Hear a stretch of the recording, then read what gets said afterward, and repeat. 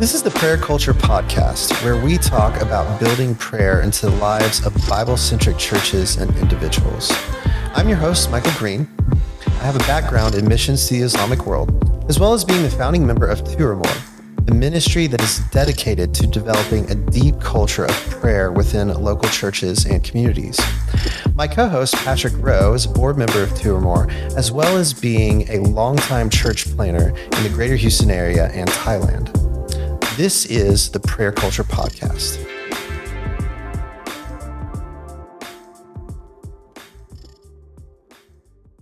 Okay, so welcome to the next episode. Here today to just continue talking about prayer and the Lord's activity in our prayers. We're here with Matt today, Matt Akers, our good dear friend. Hey guys. And a prayer warrior for sure. And so today I'm going to hear about Matt's experience, his journey in prayer, how the Lord has answered, things he's waiting on, things like that, and just how he understands prayer and how he's growing into that understanding. So glad you guys are with us to join us. Of course, Michael here, as always, in his hat. A hat, yeah. Form of hat. In a hat. Okay, so Matt, just starting off, and this will help everybody get to know kind of maybe some of your story too, but if you could just on a very general, but just kind of describe your journey in prayer. Sure. Kind of where you feel like you started in your relationship to prayer with the Lord as a new believer, and then just where you're at now and kind of what brought you to that point. Sure. Anyway, first of all, well, happy to be here, guys. It's a pleasure. But for getting started, I grew up in church. My father was a pastor. But funny thing, I went to Bible school, but I believe that's when the Lord really just changed my heart, was actually when I was in Bible school. Mm. You know, I went there to study music, not really in the Bible. But while I was there, God just got a hold of me and just felt true conviction of sin, true regeneration took place, and a true life changed. And at that time, I felt the desire to study the word because I wanted to, and I also realized I needed to pray. And that was just the beginning of my true relationship with God. And at the Bible school where I went, they had this kind of like a prayer walk portion of the campus. And I just, on my evenings, I went there, just walk and pray. And they had these little prayer enclaves scattered around the walkway, and just different things to pray for. And that really was a good beginning for me. And then also just really a desire to hunger more for God. Mm-hmm. But, and so that grew. And, but whenever I felt called to ministry, right before I got married, and right before we were launched into the mission field, the Lord gave us this verse. It's 2 Chronicles, gave my wife and I this verse kind of at the same time. Funny thing, she was in Japan and I was here in the States. We both were given this word at the same time. Oh, wow. Right? Not by the same person. Yeah. So, it was 2 Chronicles chapter 20. And it's such a wonderful text in a sense. It's King Jehoshaphat. He was surrounded by these three armies about to invade Israel, and he called everyone into the temple to pray. Pretty much to sum up his prayer, the heart of it is 2 Chronicles chapter 20, verse 12. It says, "For we have no power to face this vast army that is attacking us, and we do not know what to do, but our eyes are on you." Mm-hmm. And so that just sums up what we are experiencing. And pretty much the beginning of our whole ministry was the foundation. It's like, God, we have no power to do anything, and I don't know what to do. We need your wisdom. But the key is that our eyes are on you. And that was the prayer, the heart of the prayer. And God responded in a way that's, of course, the only way God would respond is, hey, the battle belongs to me. The battle belongs to the Lord. And so that was the beginning of what launched us into ministry, and that was the foundation, and that what carried us on even to now. And so anyway, that helped us get to the mission field. The Lord provided everything. All the battles were fought to get there, but now we're doing ministry, and it carried us on while we're doing ministry. But what was also neat is that while we were there, we knew we needed to pray, but there was other missionaries that were there who also saw the great desperate situation that we are in. We cannot do this on our own. We need God's wisdom. We need his power. And they truly were fixing their eyes on him. They were looking into the Lord for help, as Jehoshaphat, his prayer was. And so just being with those brothers and sisters as well, just hunger for the Lord, desire for the Lord, seeking him, that was so important to us. And then later on, another thing that challenged us, Psalms 27, verse 4, it says, one thing I ask of the Lord. So you're asking, you're praying. And then this is what I seek. So you're asking him while you're seeking him, that I may dwell in the house of the Lord all the days of my life, to gaze upon the beauty of the Lord and to seek him in his temple, to inquire in his temple. So you're praying, but you're seeking him. You're digging into the word. You're wanting to behold his glory. You just want to spend time with him.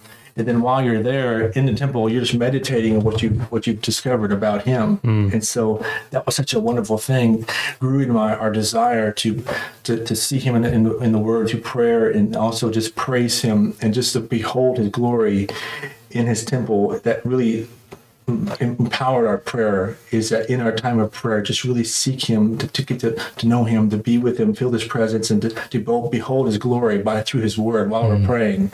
And so that was the major factor growing in our walk with the Lord, and our hunger for prayer, and our great need for him. Their total dependency on him through prayer. So in a nutshell. Yeah, that's so good. Yeah. So missionary you mentioned being in missions, being overseas, not in America.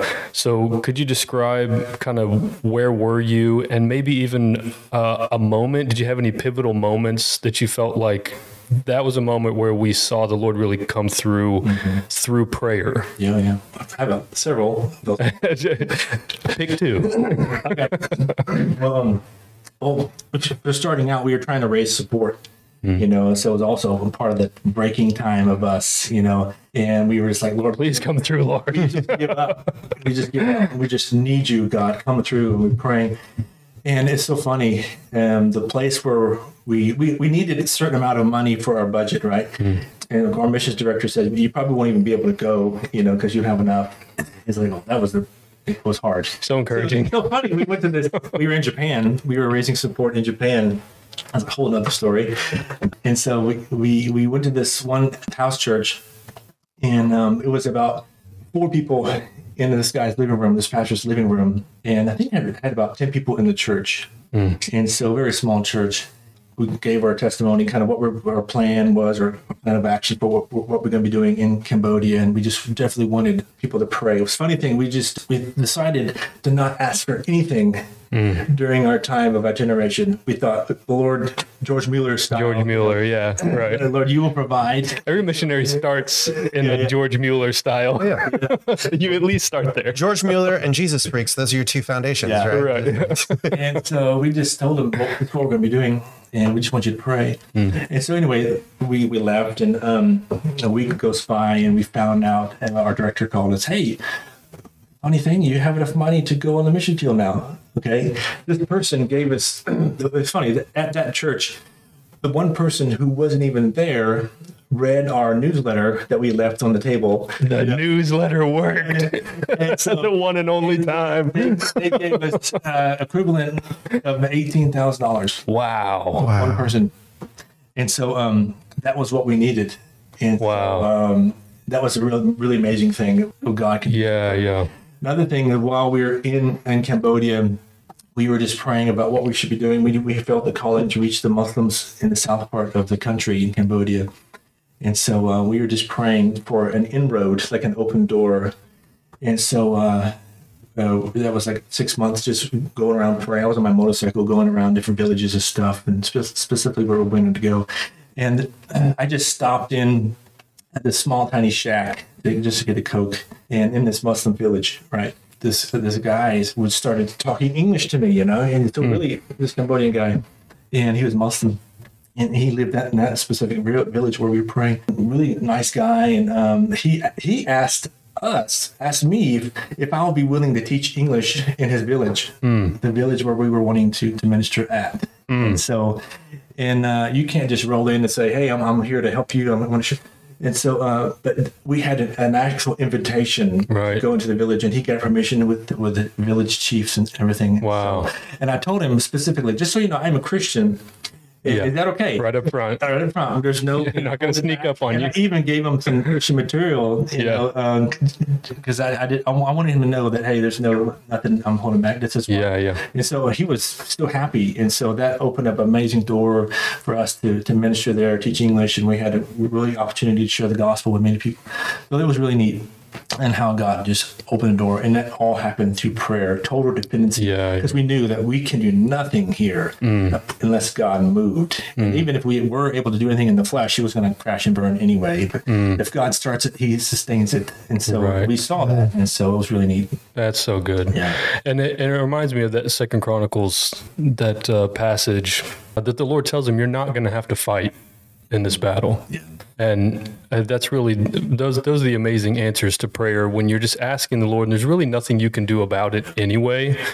Like this vast army, I mean, what are we going to do? Or this great need, or this need for healing or deliverance, or anything like that, financial needs, things that you really don't have any action to take, or going into a village where you can't just invite yourself, but you just gotta walk through it, and you get invited, and it feels like the Lord's saying, yeah, you weren't gonna have to fight, I'm fighting. And this, what confidence to be able to take when you know that the Lord is fighting, He's going ahead of you. Okay, so you mentioned a couple scriptures, the Psalm, from Chronicles. What do you feel like the relationship is between prayer and scripture? What's that been like for you? How do the scriptures inform your prayers, inspire your prayers? Just a bit about your journey there. So we just realized that if you pray according to scripture, you're praying the heart of God, So one thing that was a blessing to us is seeing those missionaries pray, that we learn a lot from them. And so also just singing also the songs. My parents, I was influenced by my parents in the sense that they would sing those old songs that had just prayer, birth and prayer. So that was part of it as well. And so just the worship and giving glory to God through the Psalms, right? That was part of the prayer. I also read this article by John Piper. It's he lists out all these verses of what the early church prayed for, right? And so and I saw that, and I thought, if I can pray what they're praying, I'm praying the heart of the Lord. And so I printed that out, and I never carry that with me, because sometimes in my prayer time I might get dull, or what should I pray for? But I would go through that list, of all those prayers in the New Testament, and all the worship psalms, and also just giving glory to the Lord psalms, and so that was something I would always lean on and go to, just memorizing those verses, and that helped me to really know the heart of the Lord, and know what to pray for, and know that I'm actually praying according to His will. Right. And that was so encouraging, and that was just the heart of it. And so that helped me that's greatly, Yeah, that's really good. Yeah, if you don't know what to pray, you can go to God's Word. It's always true. It's always constructive. It's always got power. So you don't have to just try to concoct some prayer out of nothing. That's really good. Michael, anything? Yeah, well, just for a little context, we all do church together, and whenever we're like in a prayer time, I know Matt is going to pray scripture. I'm telling you, it's a guarantee. I told Matt, actually, I think it's a spiritual gift that he has, that the Lord actually, in times of prayer especially, the Lord gives you very specific scriptures, and it'll be something, sometimes you read a scripture, I'm like, where is that? I can't even recognize it. And it's so poignant, so on point. And directly just the heart of God for what it is we're praying about. I really think it's something that the Holy Spirit helps you with, to bring those scriptures to mind. It's powerful. Thank you. Yeah, absolutely. Well, thanks for joining us on the podcast today. We'll see you soon.